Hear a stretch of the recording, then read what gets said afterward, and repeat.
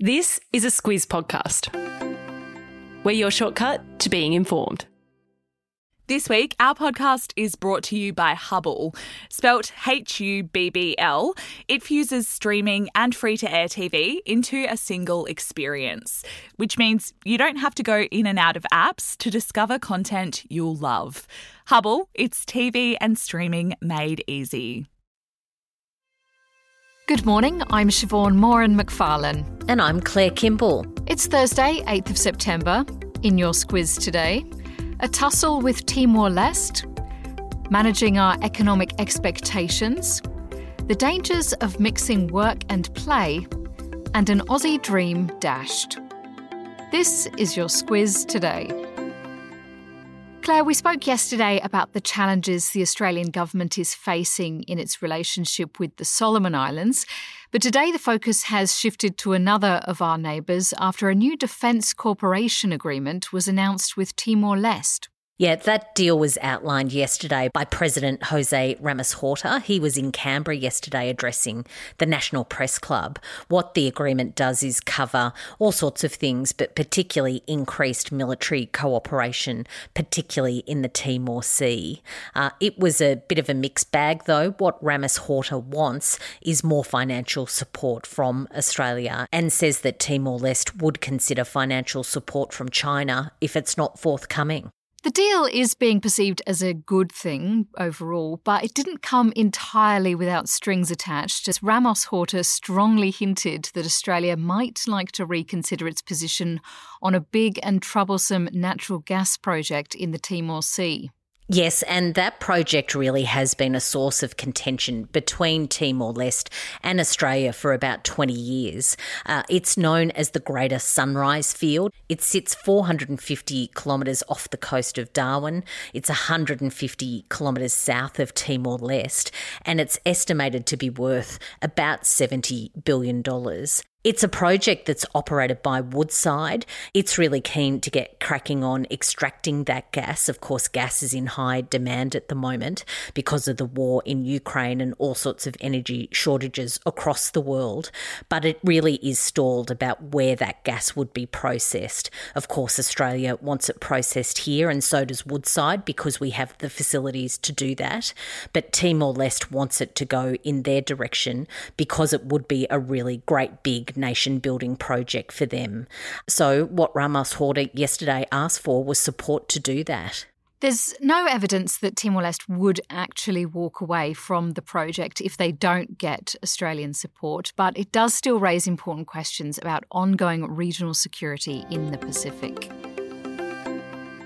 Back home, Claire, concerns about our financial stability are still front of mind, and there was some good news yesterday that our economy grew by 3.6% over the last financial year. However, it did come with quite a big but. Yeah, there's a really big but, and that is that it was quite a difficult year. When you look back on the 2021-22 financial year, from July to September, Sydney and Melbourne were basically in lockdown. In October to December, our borders were still closed, even though we were emerging from those lockdowns. January to March, we were kind of getting into gear, but Omicron really kicked us around. And then April to June, really things started to come back to normal, but there were those interest rate rises. So what Jim Chalmers, our treasurer, says is that there's some good news and some good signs in there, but really there's some difficulty down the line, particularly coming back to those interest rate increases. Finance Minister Katie Gallagher has also tempered expectations about the impending budget, saying that savings will have to be made for the government to pay for things that are becoming more expensive, including aged care, defence and the National Disability Insurance Scheme. Staying at home, Claire, Sex Discrimination Commissioner Kate Jenkins has addressed a workplace issue that will be familiar to many. She says that a work hard, play hard culture can be dangerous for women on both a professional and a personal level. Yeah, and a lot of that comes down to alcohol. What she says is that in those sorts of workplaces and industries where networking over alcohol, going out to drinks, at functions where alcohol really is a feature, it's an issue for women because, of course, they can be put into situations where they're not particularly safe. But she also says professionally, women are treated differently to men, and if they have a big session or get a bit loose, that sometimes they're judged a bit more harshly. Jenkins was the author of a report into the workplace culture in Parliament House and has called out drinking as an issue there as well. And with Parliament House's fabled midwinter ball taking place last night, there's likely to be some sore heads in the halls of power today. Now, speaking of vices, Claire, smoking is another big one for a lot of people. But if you're under 35, you're probably more likely to be into vaping, which has caused some very costly problems for e-cigarette giant Juul in the US, which has just agreed to a fine of $650 million for targeting children. Yeah, it's been a really big thing in the US. Of course, vaping is an issue, not just in the United States, but in Australia and plenty of other countries as well. What happened a couple of years ago was that Juul Labs were put under investigation and taken to court by 33 American states. What they said is that they were concerned that kids at school particularly were being targeted by advertising and by all sorts of marketing online, really trying to get them addicted to those products.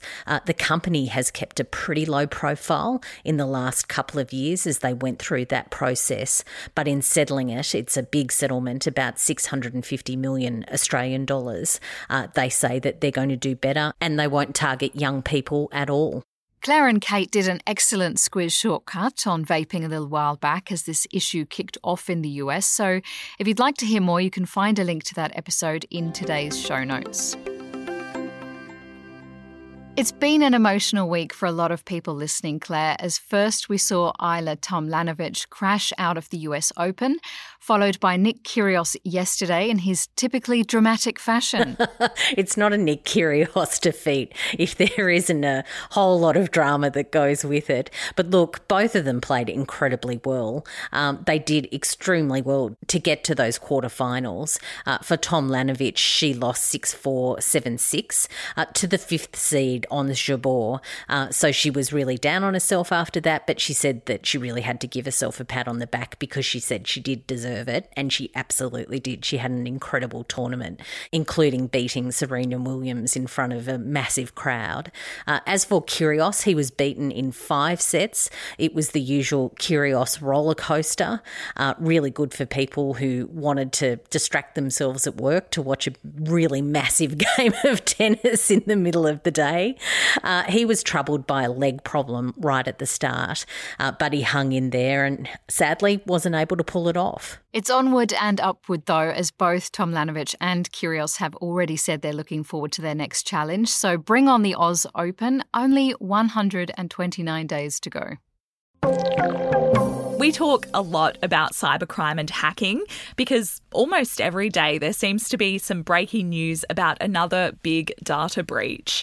But NordVPN can help protect you online, kind of like a cyber bodyguard.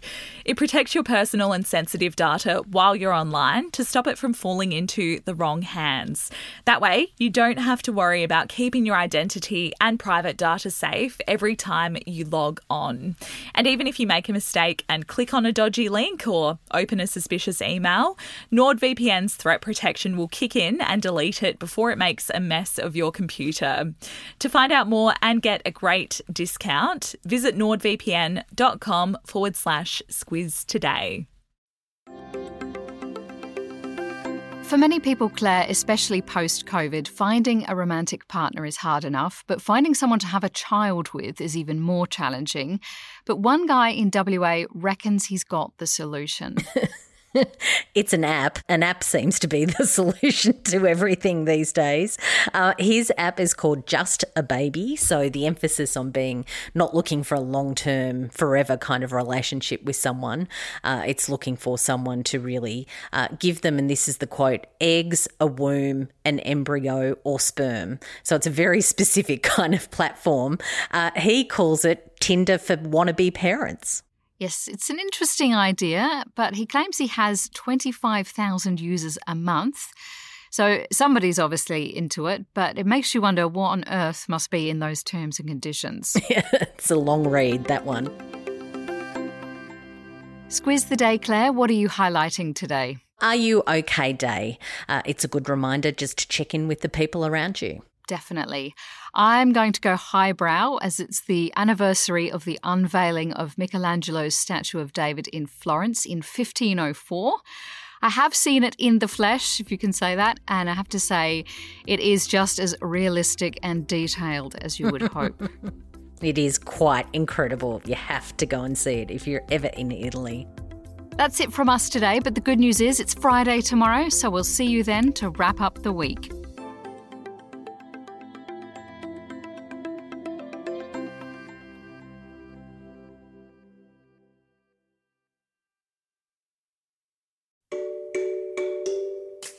Hi there, it's Bryce from Squiz Kids, the daily news podcast for small people. March is Women's History Month, and we're celebrating over on our socials. Every weekday this month, we're throwing the spotlight on a different iconic woman from Australia's rich history. Follow us on Instagram via the handle @SquizKids to learn the backstories of some incredible Aussie women, and together, honour their legacies.